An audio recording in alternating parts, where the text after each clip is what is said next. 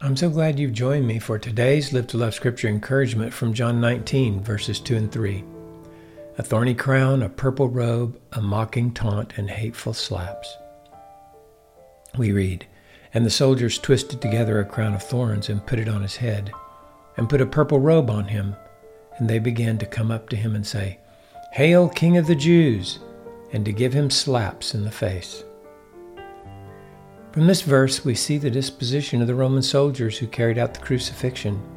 They obviously had no respect for Jesus. They knew the charge, King of the Jews. It was written on the sign to be affixed to the cross.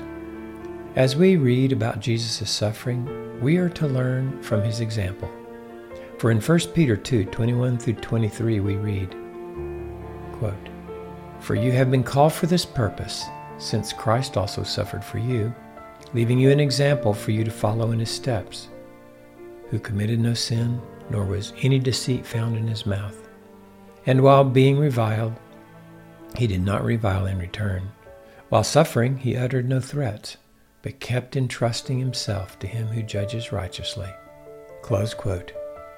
Undoubtedly, we will not suffer like Jesus suffered, nor to the degree that he suffered, but it's amazing to realize the love of God for us, revealed as Jesus kept entrusting himself to his Father.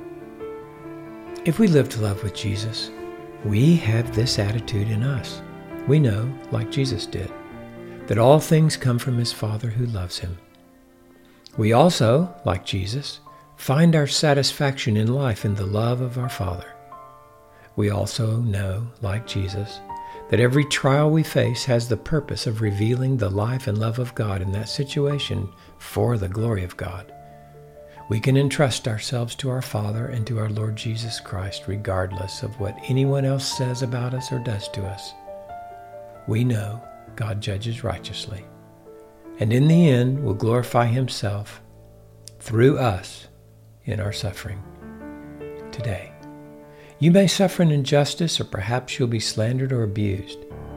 May the Holy Spirit give you the same love and grace that he was given, so that you may know how to respond for the glory of God.